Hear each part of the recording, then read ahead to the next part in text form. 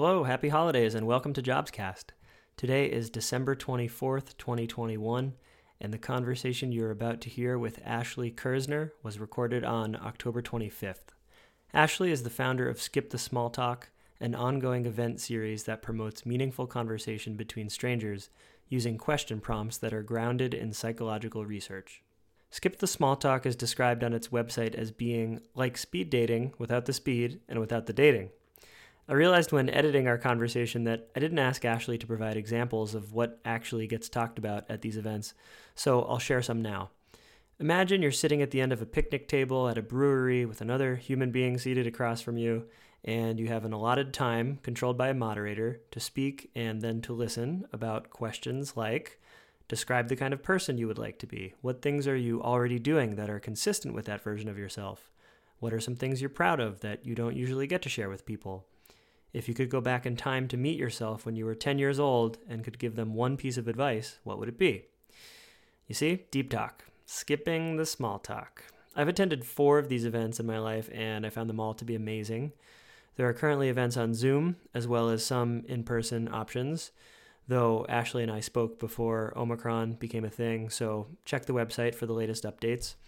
In our conversation, Ashley and I discussed the origins of Skip the Small Talk and how she chose a self-invented occupation over the PhD road, how she adapted Skip the Small Talk for the pandemic, the paradoxical dynamic that is Gen Y and Gen Z being the most connected and loneliest generations alive. I lead Ashley off on a tangent about the MBTI, and on that journey we discuss fundamental attribution error, which, according to a Harvard Business School website I just pulled up, refers, quote, to an individual's tendency to attribute another's actions to their character or personality while attributing their behavior to external situational factors outside of their control. In other words, you tend to cut yourself a break while holding others 100% accountable for their actions.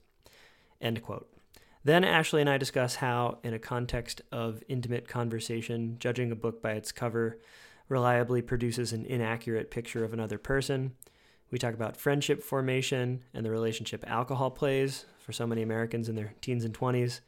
We discuss the assumptions people make and whether they're reasonable, and about how friend and romantic relationships are sparked, and whether in relationships it might be preferable to have similar interests versus similar values. We explore a recently published research paper on Skip the Small Talk that bears out its health effects. We discuss the meaning of community. Ashley provides a very interesting definition as social safety net. And we talk about the science of group feels and how community projects like Skip the Small Talk are helping fill the community hole left by the disappearance of religion, and how looking forward, the best of religion could possibly be retained and the worst of it retired. We even touch on a few job-related matters. I finally got around to some titular content. We examine what it's like to turn a project into a business and handle growing pains and opportunities. And finally, we talk about the social awkwardness and rustiness people are feeling since the pandemic began. As some of you may know, author, professor, feminist, and activist Bell Hooks passed away 9 days ago. I'm just about finished reading her book titled All About Love, New Visions, and I was actually planning on reaching out to her to see if she might want to come on the show. If you're unfamiliar with her work, do look it up. She's incredible. In her memory, I wanted to remind everyone that in order to be in community with others, we have to feel connected. And to feel connected, we have to feel seen. And in order to feel seen, we have to practice vulnerability. And at every step of the way, we have to love. As unbearably corny and cliched as it may sound, love and community are always the answers. And I'd like to read just a little bit from Bell Hooks' book about these topics. Bell Hooks takes her definition of love from the writer and psychiatrist M. Scott Peck, who in his 1978 book defines love as the will to extend one's self for the purpose of nurturing one's own or another's spiritual growth. And then Hooks writes, to truly love, we must learn to mix various ingredients: care, affection, recognition, respect, commitment, and trust, as well as honest and open communication. Hooks writes that communities sustain life, not nuclear families or the couple, and certainly not the rugged individualist. There's no better place to learn the art of loving than in community. Again, she goes on to quote Peck, who says, "In and through community lies the salvation of the world." Peck defines community as the coming together of a group of individuals who have learned how to communicate honestly with each other, whose relationships go deeper than their masks of composure, and who have developed some significant commitment to rejoice together, mourn together, and to delight in each other, and make others' conditions our own. Final share of hooks I'll leave you with. When we see love as the will to nurture one's own or another's spiritual growth, revealed through acts of care, respect, knowing, and assuming responsibility, the foundation of all love in our life is the same. There is no special love exclusively reserved for romantic partners. Genuine love is the foundation of our engagement with ourselves, with family, with friends, with partners, with everyone we choose to love. While we will necessarily behave differently depending on the nature of a relationship or have varying degrees of commitment, the values that inform our behavior, when rooted in a love ethic, are always the same for any interaction. Okay, I now present my conversation with Ashley Kersner. Ashley, welcome to JobsCast. Thank you so much. Very excited to be on the podcast after hearing a few awesome episodes. Great. Honored to have you. So, Ashley, you started something called Skip the Small Talk. What is Skip the Small Talk? Yeah, so for a little bit of context, I know a lot of people think that millennials and Gen Zers are super well connected because everyone's on social media and has a million Facebook friends, but it turns out, according to research, that millennials and Gen Zers are actually the loneliest two generations alive. So because of that, I decided to start this thing called Skip the Small Talk, where basically we make millennials and Gen Zers have meaningful conversations with each other. So we host events in breweries, bookstores, cafes, places like that. We also do online events now, and we basically have people use these question prompts that we've designed based in psychology research. And we use a structure that's also based in some research that's all designed to basically get people talking about stuff that really matters to them, get people to be a little bit more vulnerable than they might otherwise, which leads to more deep connections. So that's sort of where we're at. You mentioned that it's geared toward millennials and Gen Z, but it doesn't exclude other generations, right? Exactly. So I sort of started this more on accident than really on purpose. And we just sort of, because of the nature of my own friend group, it was mostly folks in their 20s and 30s who show up.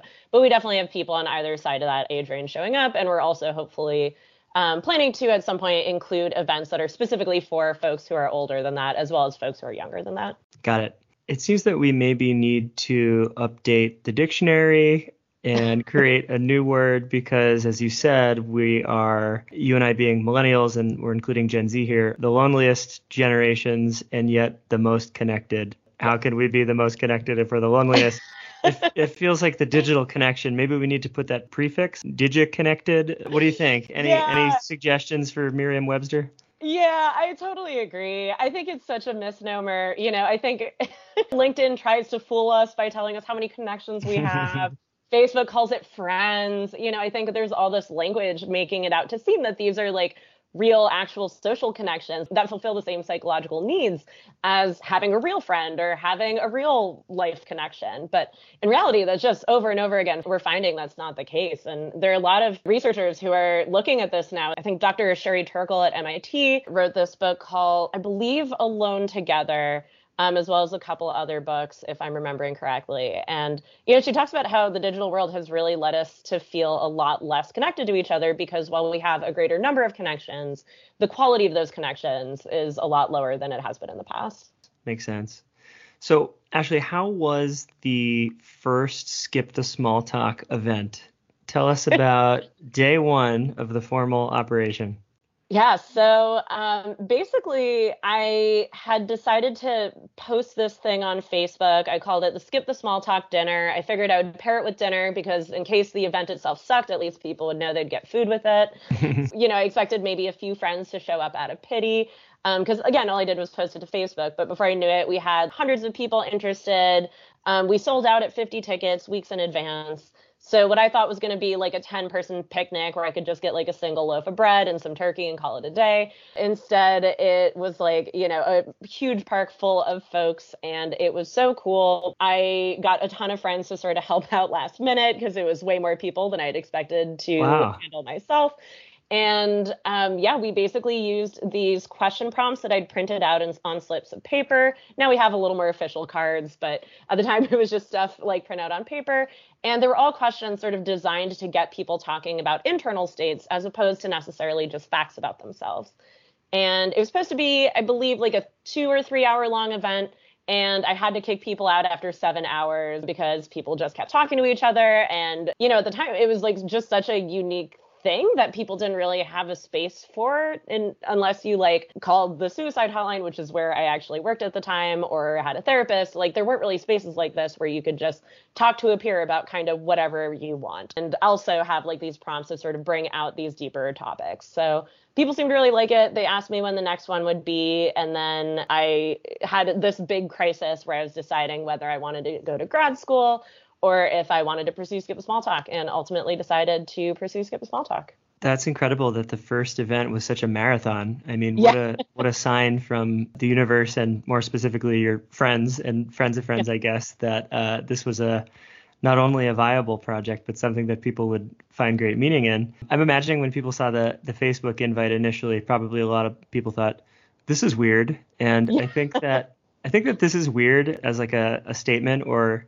a knee-jerk response that often gives way to like, oh, this really punctures normalcy in a fascinating and deep way. So that's super cool that you followed that. Share a little more detail, Ashley, about how, so you mentioned that you were working on a suicide hotline and you did this event 5 years ago.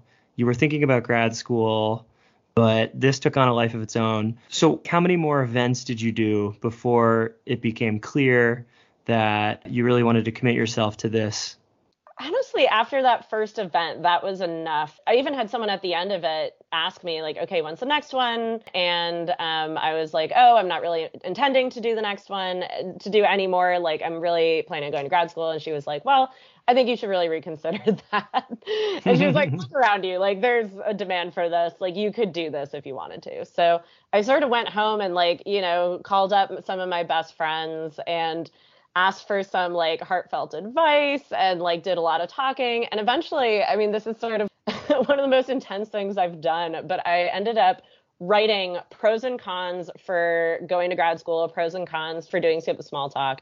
And I ended up handwriting 40 pages front and back about pros and cons. Yep. I've never done that before or since. And then the even wilder thing that I did after that was that I went through all of the pros and cons. And I ended up coding each one in terms of either something I wanted to listen to or something I didn't. And I also, while I was coding it, noticed patterns like, oh, these are all fear-based reasons, or these are all like clout-based reasons, or these are all like, reasons that are related to my purpose and feeling like I'm having an impact on the world.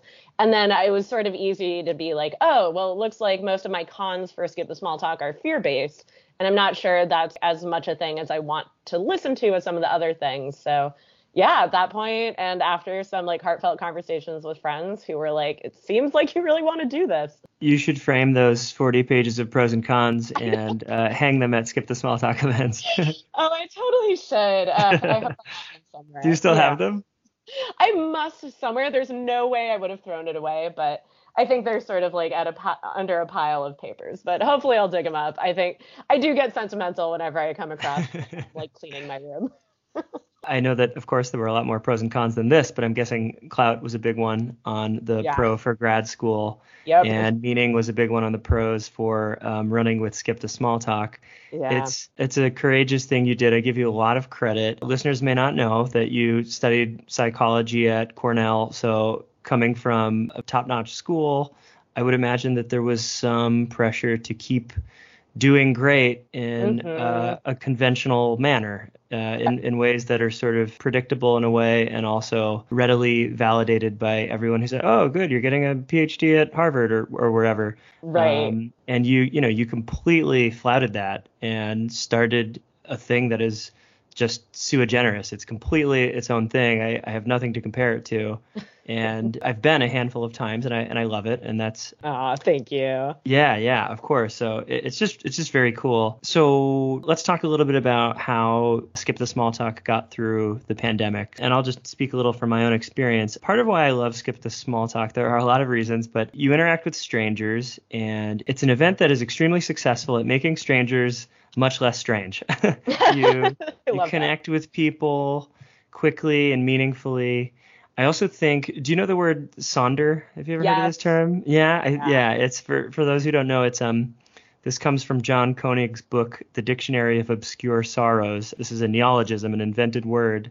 Sonder is the realization that each random passerby is living a life as vivid and complex as your own. Skip the Small Talk induces sonder in a major way, and it's very much up my alley. Thank you. I love that. Sonder inducing is definitely going to be a phrase I start using to describe Small Talk. I appreciate that. Please use it. Great. So yeah, those things are complicated by moving into a digital format, I would imagine. So how did it go? How did you transition into digital, and how are you transitioning back into analog? Yeah, so for sure, super different. And, as we were sort of talking, I also realized I want to sort of go back and mention, while it definitely did feel like, it was a leap of faith to sort of go to Skip the Small Talk, I feel like I would be remiss if I didn't mention, I also am very lucky to have a ton of privilege to be able to do that. I've read so many things that are entrepreneurs don't have courage, they just have money. And for sure, both. I definitely feel like both is required. And I know that if I were in a different position, I probably wouldn't be able to pursue Skip the Small Talk, even if I were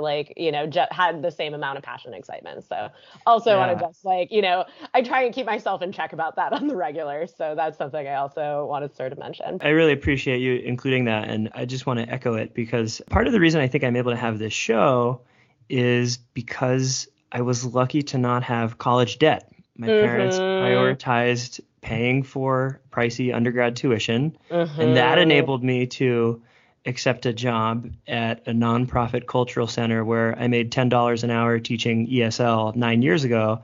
And I gradually parlayed that into a somewhat more remunerative career, and one that I've been able to have some amount of success at. And I also set my own schedule these days. And all of those things I do think are outgrowths of some fundamental privilege that I've enjoyed too. So there's always the risk of the kind of virtue signaling of we have to account for our privilege. But I just think that these are facts. I just think that these are I don't feel that either of us are doing that. I think that these are facts to acknowledge. Yeah, totally. There's just a part of my heart that tugs whenever I get too entrenched in the courage narrative that's that's not the whole story. So yeah, I totally appreciate that. But yeah, sort of back to your other question about the pandemic, because that definitely changed things quite a bit. As soon as I heard about the pandemic and that I think lockdown had just started happening, and I had an event scheduled for maybe a few days after the lockdown was set to start. And I just remember making announcements everywhere saying this is going to be going online. So just follow us. If you want a refund, that's totally cool. Otherwise plan to meet online. At the time that I did that, I had no idea how I was going to do that or what it was going to look like. So eventually, I learned a lot of lessons over the course of the pandemic. 2.5 hour in-person event does not translate to a 2.5 hour online event. Oh, yeah. I found myself just totally drained. And then I started asking people afterwards, are you guys just dying? It was fun and satisfying, but do you just need an 8-hour nap right now? And, people sort of confirmed that suspicion. And so we ended up making it a lot shorter.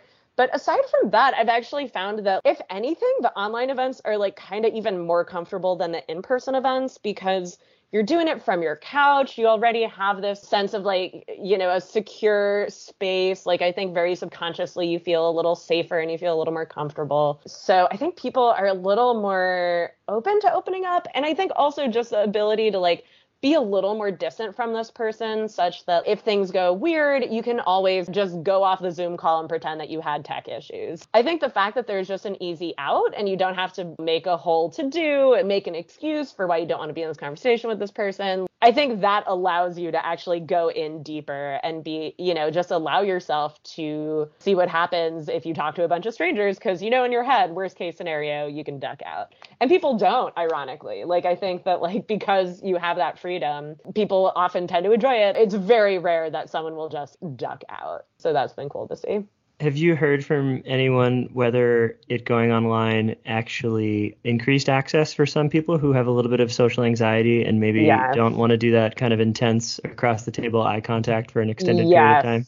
Yes, big time. And what's been so cool is seeing people who started off on online events. They would self-disclose that they have intense social anxiety and were really nervous about going to the in-person events.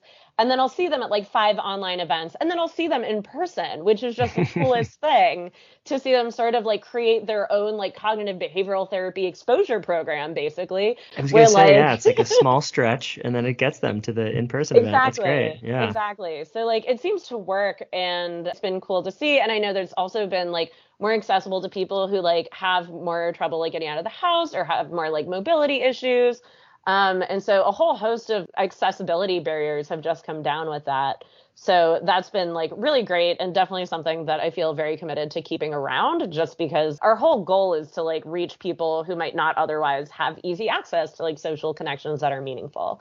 And so some of the like most isolated folks around are those who like have existing barriers to other social events. So if we can reach that population, and if we can do that with online events, that's awesome. And I'm definitely keeping them around. So where are you at present now? Are there some in-person events again, or is it still totally remote? Yep, we're doing a mix. We have a bunch of in-person events. We're sort of back to normal with that, quote, COVID normal. We're talking like, vax cards, plus masking, plus just being careful in general. And aside from that, we're also doing those online events. So yeah, I feel like we're sort of at where we're going to be long-term. Hopefully longer term, it will be fewer masks and no vax cards. Yeah, I feel like we're at our normal cadence. How has the in-person turnout been with masks and vaccination cards? Same as before the pandemic? Smaller, bigger?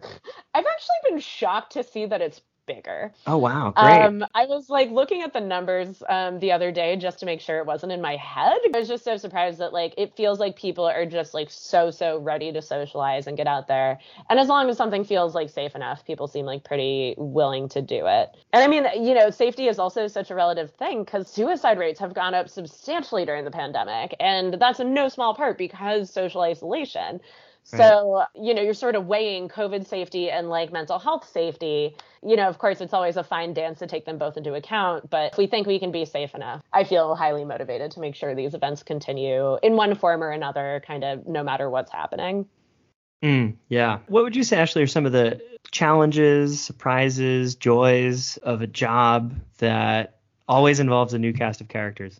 Yeah, I think some of the best things to come of it, I definitely feel like I've learned so much about human nature just by seeing people in social situations over and over and over and over again. And I think so many of the psych research findings that I've been aware of and have sort of lightly believed in my past, now that I just see it like 100 times a year, like it's much easier for me to sort of internalize that. For instance, like at events, I've noticed that like after people have their first conversation, I always ask people an anonymous poll, and I ask them how they felt about how much they shared and how they felt about how vulnerably their partner shared. And really consistently, people really are content with how much their partner shared. So even at events where people disclose that like they feel like they overshared, they're afraid that their partner thought they were weird for saying this thing, time and time again, we have 0 hands go up when we ask who felt like their partner overshared. So that's been so incredible to see that like people's perceptions about how vulnerably they can share are really consistently and predictably off. And like, that's not to say oversharing doesn't exist. Like, I think in a context where like there aren't boundaries and like you're expected to support this person, you're expected to like do some action for them, I think that's a totally different story. But I think in a setting where you're really just, your only job is to listen to someone, and also, just the joy of seeing on people's faces their delight after I report that, because like there's always a few people who secretly feel like they overshared. Right. And, their face is just like, you can see the relief and delight on their faces. which is very fun to see. So that's definitely one of the highlights. And I think also just seeing people with social anxiety just come back time and time again, the way they interact with me changes. I can see it firsthand that they'll start off sort of, obviously more anxious. And then over time, they get more and more comfortable and more confident. And it's just so cool to see that, like, all you have to do is just keep showing up, and which, is easy for me to say, harder to do. But if you can manage that one thing, that the system just sort of takes care of it for you, and you do end up with reduced social anxiety over time, which is very cool. So those are definitely some of the joys. And I'd say some of the harder parts are that sometimes people act out their anxiety by like being a little more aggressive, especially like being aggressive to folks that they know like aren't able to necessarily fight back. So like my heart goes out to like all the customer service people out there and all the like retail workers and restaurant workers. This is sort of no different, where like this is a quote, safe place for people to act out. And fortunately, I haven't really had reports of people acting out on other guests. So like I much prefer being that target than the guests. But for sure, people will sometimes sort of complain in a way that seems less productive and more just like a way to sort of release some anger. Although, I take all feedback very seriously. And even if someone does report something with a lot of anger, like I do still look into it. But it definitely has like been a process for me to like take things less personally and develop much better boundaries to sort of separate like, okay, this sounds like you are feeling this way, and it seems like you are asking me for this thing, and I'm responsible for giving you that thing if I can, but I am not responsible for like absorbing your anxiety or absorbing anger or like whatever it is. So that's definitely been a learning process for me, and it's been such a relief to have gotten a lot better at it. Yeah. How often do people become repeat visitors, guests, patrons versus people who tend to sort of do it as a one-off experience? Yeah, the very cool thing is apparently the majority of folks, it was above 50%. I forget the exact number, maybe around 60% of folks who come one time will go at least a second time. Oh, cool. So yeah, that's been very cool to see. And like, personally, every so often I'll see someone like at an event for their first time, and I like try and judge from their facial expressions and like if they're having a good time. And I feel like when I was first starting, I would sort of make the assumption of like, oh, everyone hated it, I just know it.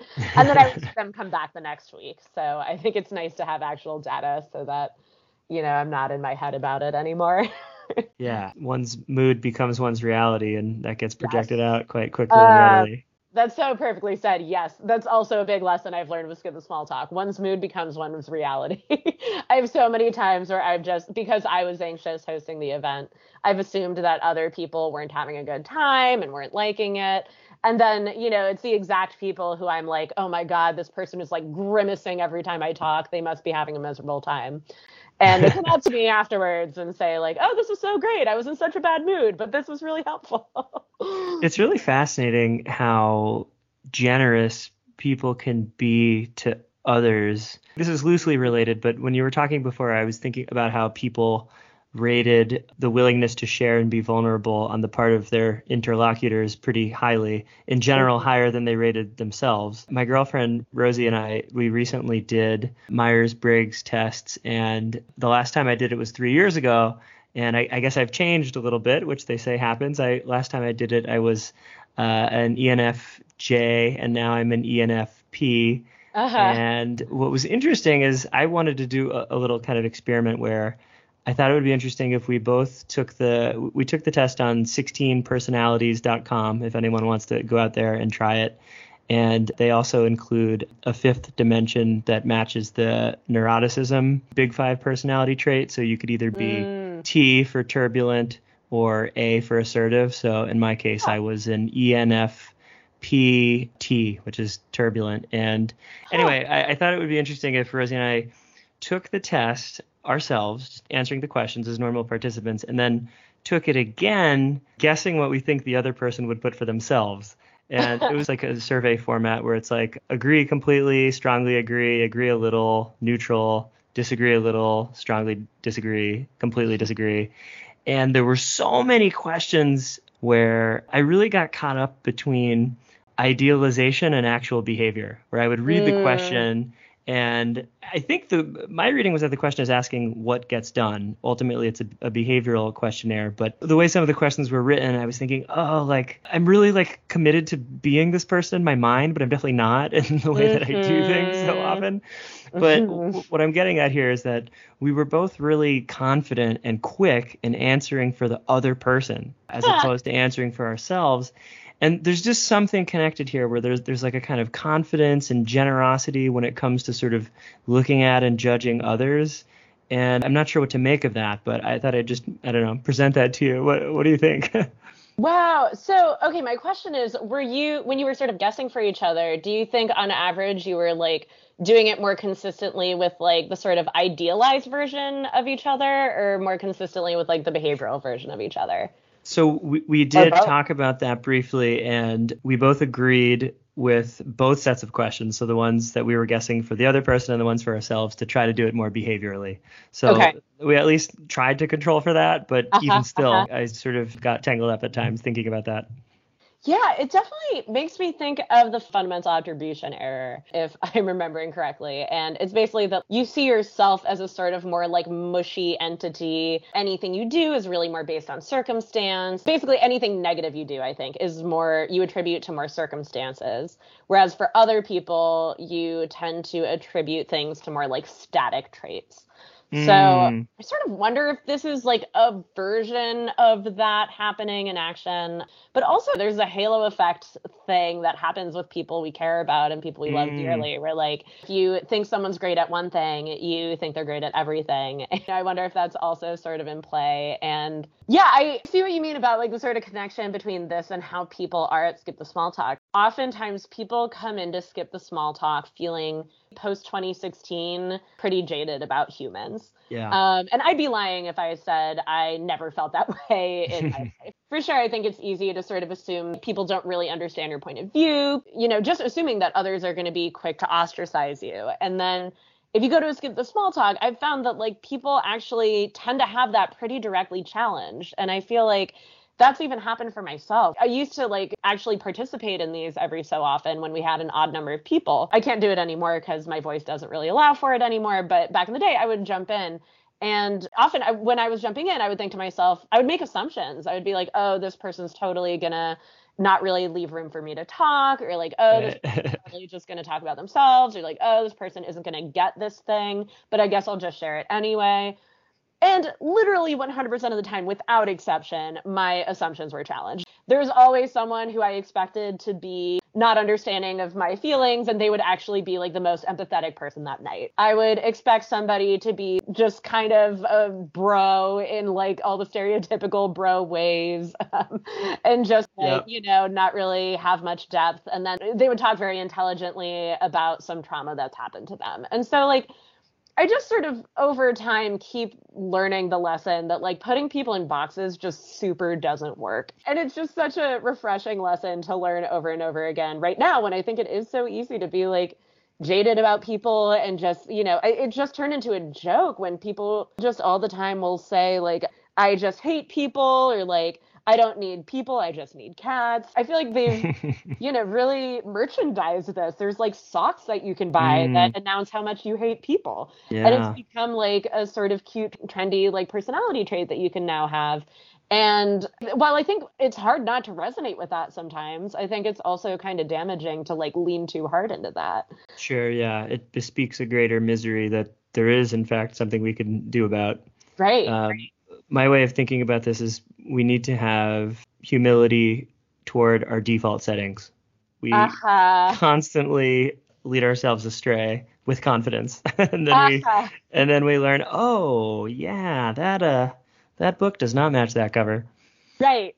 So I think of Skip the Small Talk as being very much a community event. I want to get into a couple questions might be of particular interest to Boston-based listeners, because the event that I attended a few events at Aeronaut Brewery in Porter Square, and then I think I attended 2 on Newbury Street. And as Bostonians well know, those are very different parts of the city.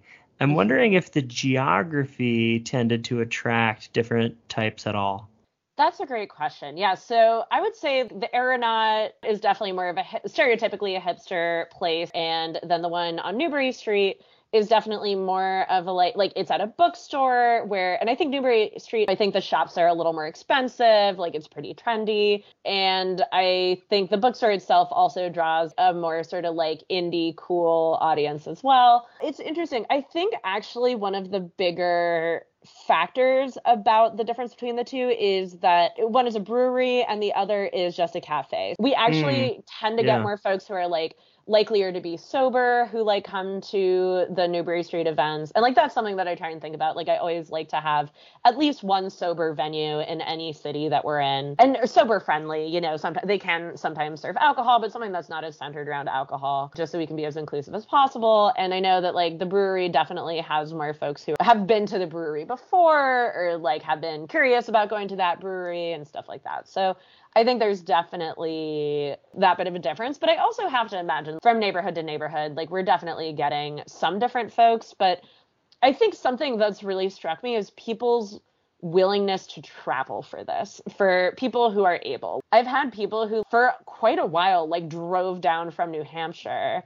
Wow. On the regular. Yeah. And like people who would drive from like other states, they would like take off work early and they would make it all the way here.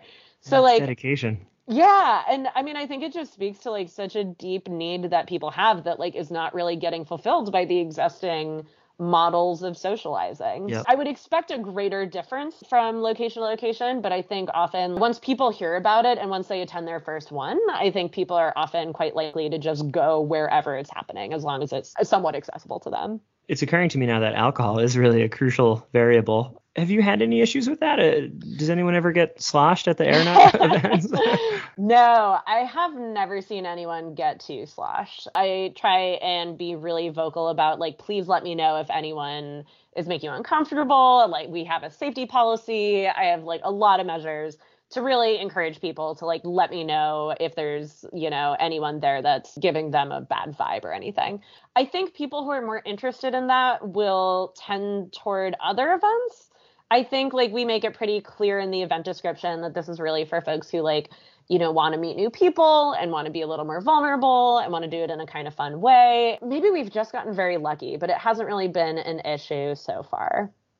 Yeah, I think the way that the event is marketed, I remember going into my first one and feeling like I wanted to have my mental acuity intact. I wanted to be a good listener. I knew that the questions would require me to delve into memory, and it would be worse and harder, I think, for people to be really drunk doing this. It also just occurs to me as we're talking, I'm just thinking about social settings where I've been drinking. This applies more to many years ago. I don't drink much at all now, but it's almost like there's a sort of bell curve relationship to the depth of conversation when alcohol is involved. You start out and well said, yes. yeah, you chat in the beginning, small talk, a couple drinks in, you might be getting into more fascinating territory, and then a few more drinks after that, you regress into, if it's even small talk, it could be, you know, drunken babbling, depending on how hard you're going. But yeah, it's interesting. Totally. And it's funny because I think a lot of people assume that the presence of alcohol increases your chances of more meaningful conversations. That was certainly anecdotally true of me years ago before I started Skip the Small Talk. I remember I was part of this craft beer club because I thought that there would be people there that were like around my age and maybe some relevant interests that we might have in common. But I didn't even like beer. I just did it because I thought other people would be there who were like me. And I thought that maybe after a drink or two, people would be likelier to talk about stuff that I actually cared about. But I just found that like it was a total crapshoot whether or not that would happen. Right. Some nights like it would just be 3 hours of like, so how's your job going? Pretty good. How's your job going? Pretty good. And some nights we'd be like, God, isn't dating the frickin' worst? And like, Yeah, you know, it would a renewed sense of misanthropy when you get home. Exactly. Exactly. But yeah, it would be such a random occurrence, whether that sort of deeper conversation. And so I think it's so, I don't know, it was sort of the thing I also needed in my own life to just have a space that was reliably going to have a high quality social interaction.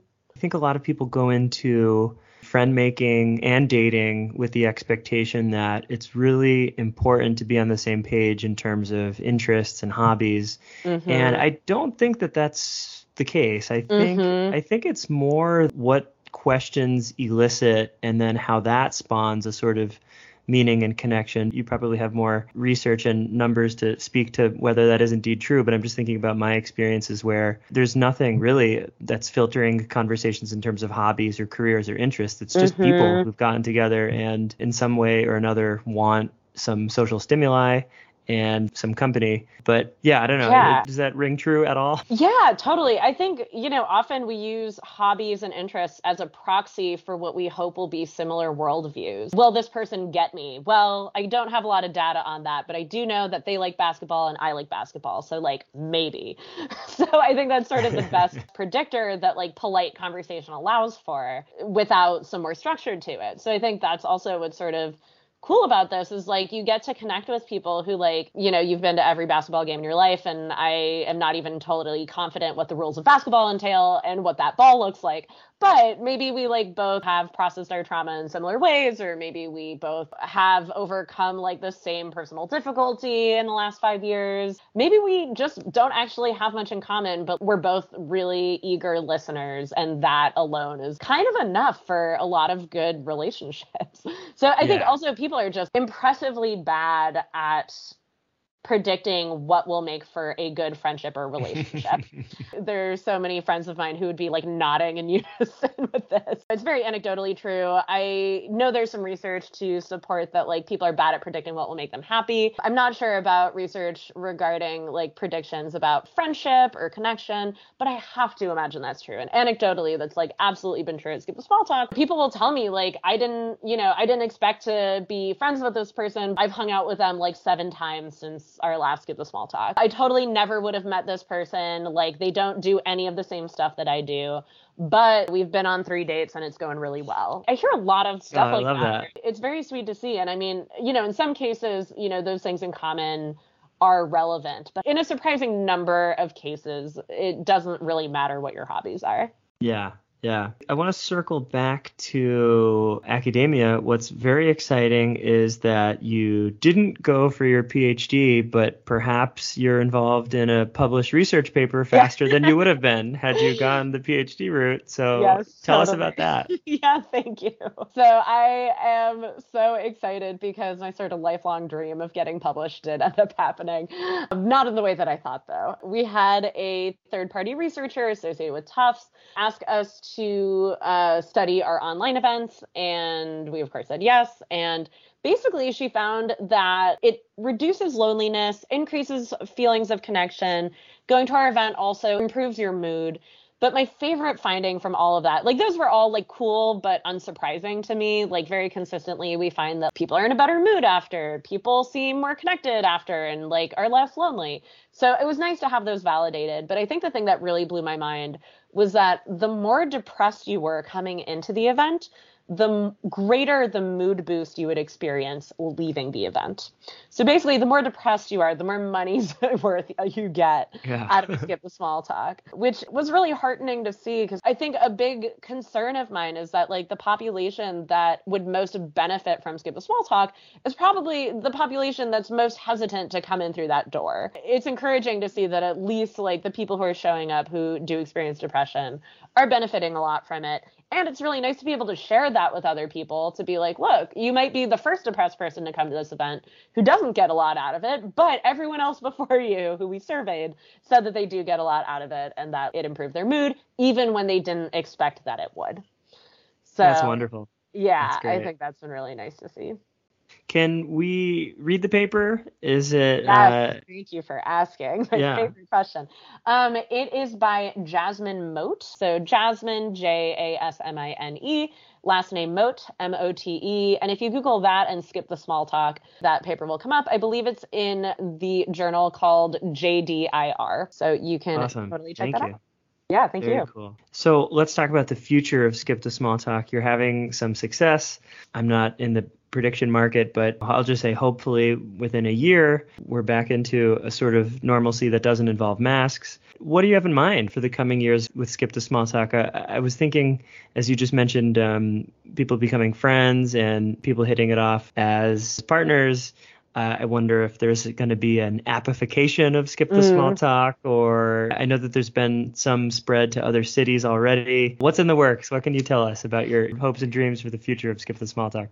Yeah, I love that question. Definitely right now we are, as you mentioned, we are in the process of expanding to a few cities in the US, which is very exciting.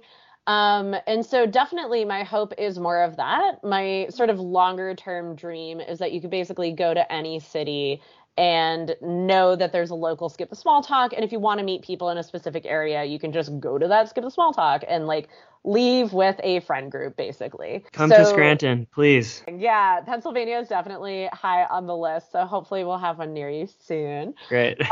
So fingers crossed on that. I'm sort of pushing against the appification of it. I did briefly think it would be cool to do.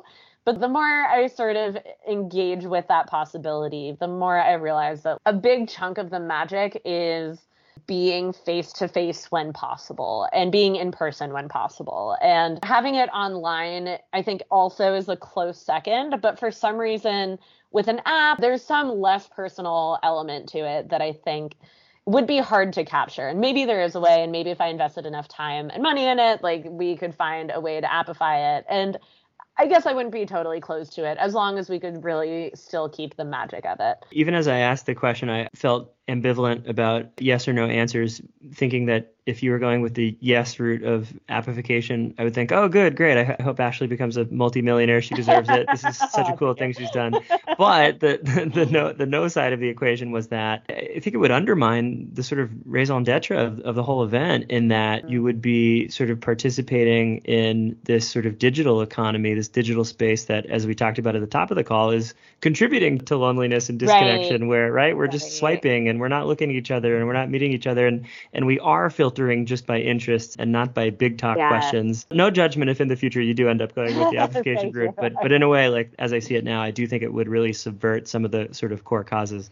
Yeah, I find myself agreeing with that. I think with every year I become more and more invested in like keeping these in person if possible and keeping these online if possible, but with a facilitator who's a human who's doing it live. Yeah, I think there's just some magic to it that I haven't found replicated anywhere else yet. What does community mean to you, Ashley? And I guess if I could add one more piece, how has Skip the Small Talk changed your understanding of community possibilities? I would say like community for me feels like a sort of social safety net. It doesn't necessarily need to be like the main thing you do, but it's, for me, I often see it as like a place where like it's reliable and consistent.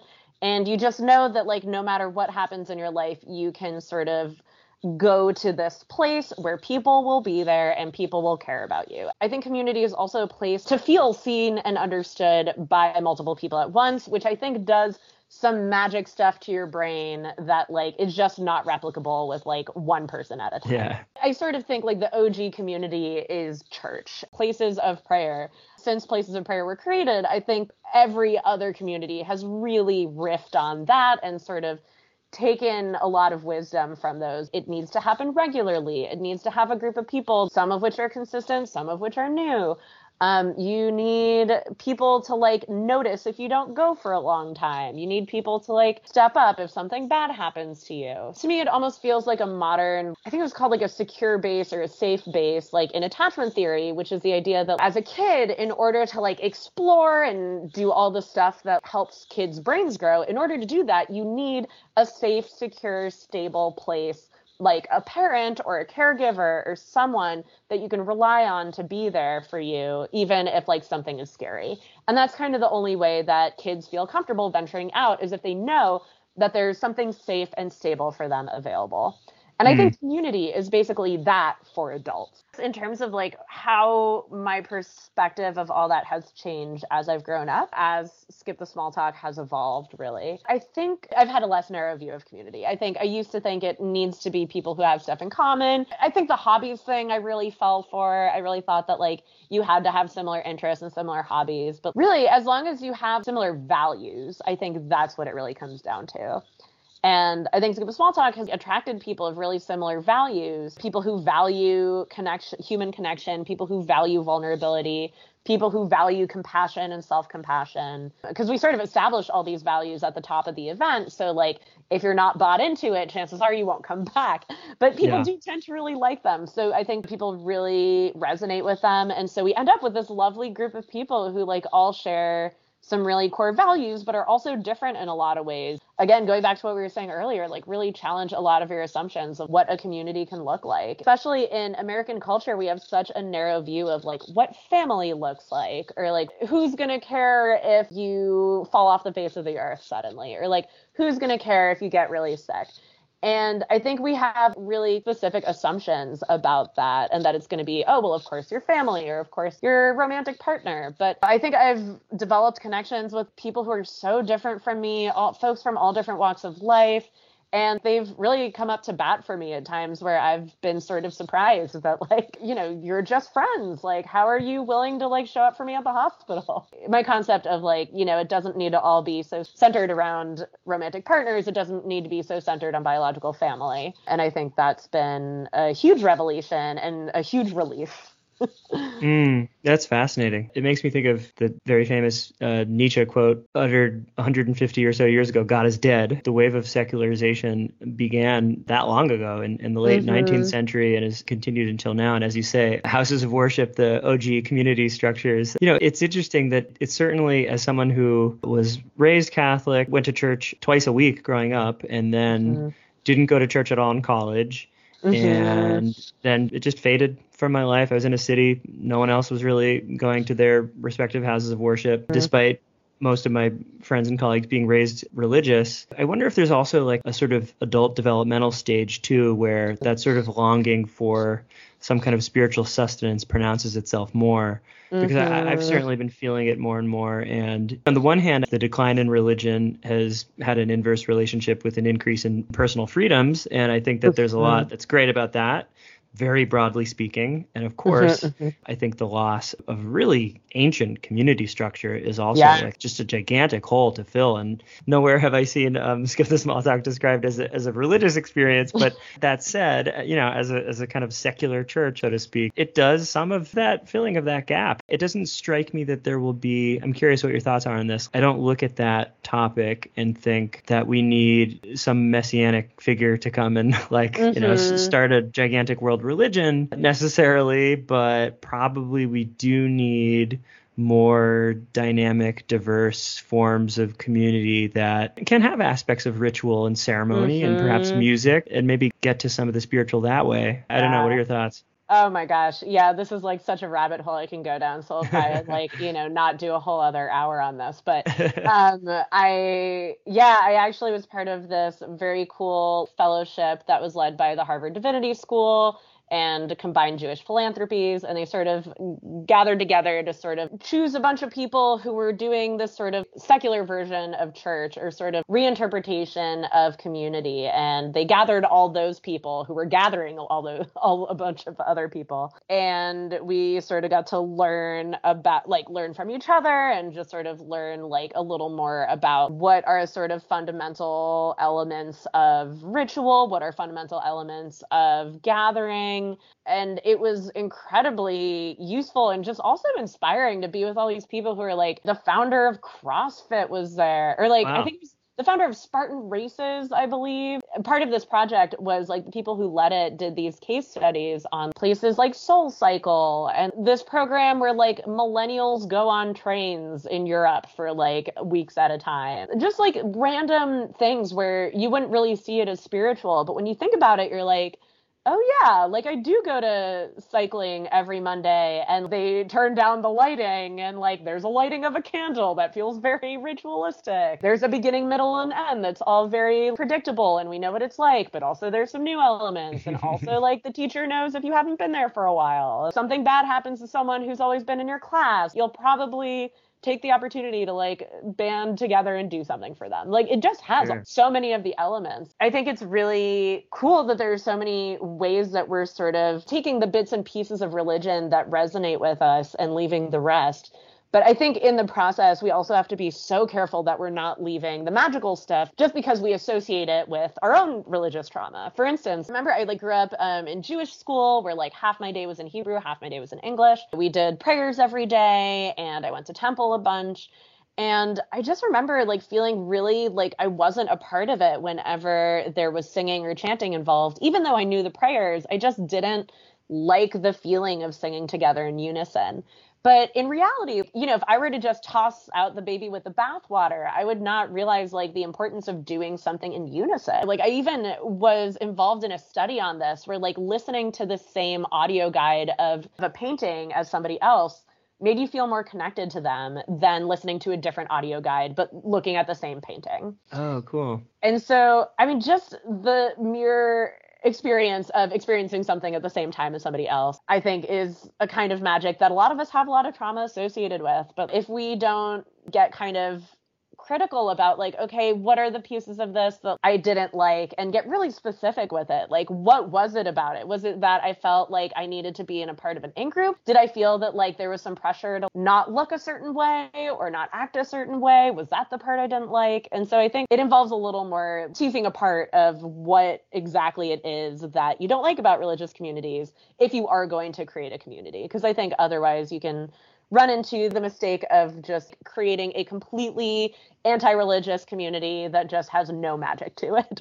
I really like your nuanced description of not throwing the baby out with the bathwater, and I think memory can have this problematic whitewashing effect, which is very adaptive. I mean, right, it makes sense for us to remember what's good and maybe the mildly bad will fade away so that we're not paralyzed by fear as to go forward in the future. But that said, if we're trying to build new systems and structures and community opportunities, in my case, even as you're saying this, I'm thinking about how if I don't think carefully, I would probably think, okay, I really need to be in a big room with stained glass windows and statues, singing whatever song with a bunch of people. But as I'm hearing about your upbringing, you're taking me back to my own, and I'm thinking, I hated so many of those songs, and I was bored. I was bored for so many hours in there. So it's not just that we need to replicate exactly what was going on. You know, there could be some nuanced picking and choosing with the important caveat, as you said, that there needs to be some magic. I don't think you can totally get there in a purely scientific manner, per se. Religion and science do different things. I don't think of that dichotomy as, I mean, it's often framed as one of these like quintessential debates. It seems to me that we're probably on the same page in that I think that there's room for them to accommodate each other. But maybe we could save that for future discussions. I feel like I do a pretty good job on this show of getting into a whole host of adjacent questions to people's jobs. And then a lot of times people are still wondering about their jobs. So I want to ask you about the current kind of iteration of Skip the Small Talk. So this is your sole or your primary source of income now? Yeah. That's amazing. And for people who aren't from Boston, if Ashley can be paying rent by way of this, that's a huge, you're like doing it. You're making it. That's huge. Yeah, I do live with roommates. Even still. Do you have a staff? Do you have part-time staff, full-time staff? Yeah, I have basically like an army of freelancers who are helping out. And so like I have somebody who's sort of helping me really closely with sort of strategy and expansion and helping me do stuff I've never done before and is much better than me at sort of that specific genre of business thinking. So that's really helpful to have. I also have facilitators in other cities. Yeah, so I do have some folks working for me. And in terms of also like, you know, folks are looking at my events and trying to do the math and being like, well, tickets are just $15. It's not more than 100 people showing up. How does this work? And the answer is we also do corporate events. We do corporate and college events. We do like orientation. It'd be super useful at a college orientation. Nice. Those are some of my favorite events to host. I would have loved that going into freshman year of college. Yeah. I would have totally love that. I met like 5 people on my floor and they became my best friends for 4 years. Same, totally. And like, yeah, and like that's great, but like it would have been cool to meet like, I don't know, 5 more people. Exactly. And I know also like college is a very isolating time for a lot of people who aren't lucky to get along with the 5 people they live on the same floor with. As Skip the Small Talk has grown, I think we talked about this a little bit on our preliminary call. I'm assuming you don't have access to technology that would allow you to clone yourself. Unfortunately, there's one Ashley, and you can only be in one space at a given time. And Skip the Small Talk could probably grow at an exponential pace if there were clones of you. But given the technological and ethical dilemmas that poses, how do you think about your brainchild having a life of its own? So with the expansion to other cities, you're not always there to facilitate. I'm also not sure whether you're always the kind of core facilitator at the Boston events still. So how are you feeling about the fact that you're in this great place to have Skip the Small Talk grow, but that also requires you to not control everything? Yeah, you've definitely tapped into like a very real dilemma that I experience on the daily. It feels sort of like how I've heard what it's like to be a parent leaving your baby with a babysitter for the first time. At your core, you trust them. At your core, you know it's going to be fine. But like you keep remembering little things to tell them like, oh, and also in case this crazy thing happens, here's the person to call. And also if this weird thing happens, here's the thing that you can do about that. So I definitely feel like I'm in that space with all my facilitators. So I'm like, oh, and another thing, if this very specific thing happens, you know, it just comes to hiring the right people. I do have this whole training video series that basically like, if you want to be a Skip the Small Talk facilitator and we think it's a good fit, basically you would like watch a whole bunch of videos of my face talking at you, explaining some of the core values and what do you do when someone gives you unwanted feedback in the middle of an event? What do you do when glass breaks in the middle of your event? What would you do if sort of questions, as well as a lot of basic core things that are really helpful as a facilitator to do. Even if I hadn't put all that together, I think all of my facilitators could just host their own vision of a Skip the Small Talk and have it still be wonderful. I think so much of it has to do with the person hosting it. If you just find someone who really works toward the values that we have as Skip the Small Talk, which are like vulnerability, compassion, self-compassion, kindness, generosity. There's like an official list somewhere, and I think a big one is courage. If you're walking the walk, like that's really half of the game. And it's been just an ongoing process for me to just trust that they are going to host this event differently. And that's going to be part of the beauty of it. And already, like before I've had a bunch of these facilitators even hosting, a lot of people have already come up with like brilliant additions and edits to the event that I'm like, oh, that's so smart. I'm going to even change that here in my Boston version of it. I think the more brains on it, the better. But also like it definitely feels like giving my baby away temporarily for the night. There's another facilitator in Boston who hosted her first event a few weeks ago. And I got to attend it. And I was just so proud the whole time of her and just like amazed at her. And, yeah, it's like your child's first recital. Exactly. You know, I should have brought flowers. I should bring flowers from here on out. That feels very apropos. But yeah, it was just such a beautiful thing. I got kind of teary-eyed watching her, like, you know, carry on my dreams. That's so sweet. Yeah, it is very sweet. Ashley, I have a million more questions, but we're around that time where we should wind down for this call. This has been a delight. I would love for you to tell listeners when the next events are, digitally and in person. But before you do that, anything about anything that you'd like to share before we wrap up? You know, there is actually one thing that I only thought of as you were asking that question. So thank you for asking that. And it's just something I wish more people knew. And it's that everyone I've found coming to an event post-COVID, everyone feels a little bit awkward and nobody notices that anyone else feels awkward. So if you are listening to this and you're going into some social situation and you feel super awkward about it, I can guarantee you, money back guaranteed, that the other person you're socializing with also feels awkward and does not notice your awkwardness. So that's just something I've seen over and over again that I've been telling all my friends as they tell me that they are feeling weird going back into socializing. That's important. And yeah, definitely worth italicizing. A few months ago, Rosie's friend and her boyfriend from Philadelphia came to visit, and I had met her friend once. I hadn't met her boyfriend. So I was interacting with someone new for the first time over brunch, and it was going really well. I'm extroverted. I like interacting with strangers generally. I don't consider it something that gives me too much fear or anxiety. But that said, dealing with the kind of social rust that I think a lot of us have, I really got in my head at one moment where I think we were talking about music, and I got in my head about eye contact. I started to feel really weird. I was like, oh gosh, am I making too much eye contact? And then like the moment you have that thought is, a turning point, because I felt that I was making like weird facial expressions and like probably averting eye contact for too long. And then I asked Rosie afterward, I was like, did Sabrina mention if Nick thought I was a total weirdo? And she's like, no, what are you talking about? They both loved you. It was fine. I was like, oh, okay. That was all so acute within my own skin. Yeah. But I think I kind of played it off. Yeah, everyone has some version of that story. I'm so glad you shared that. I guarantee people are listening like, oh, I had the exact same thing happen. So yeah, definitely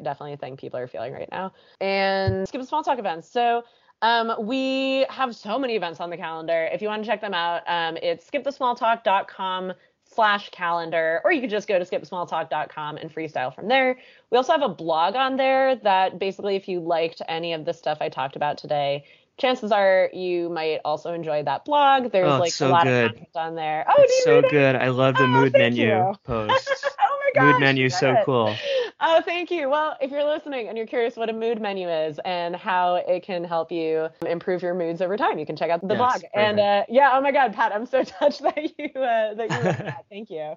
Yeah, it was great. This has been a blast. So fun. Thanks so much. Yeah, thank you. And be well. Good luck. And we'll talk soon. Thanks so much. You too. Bye. Bye.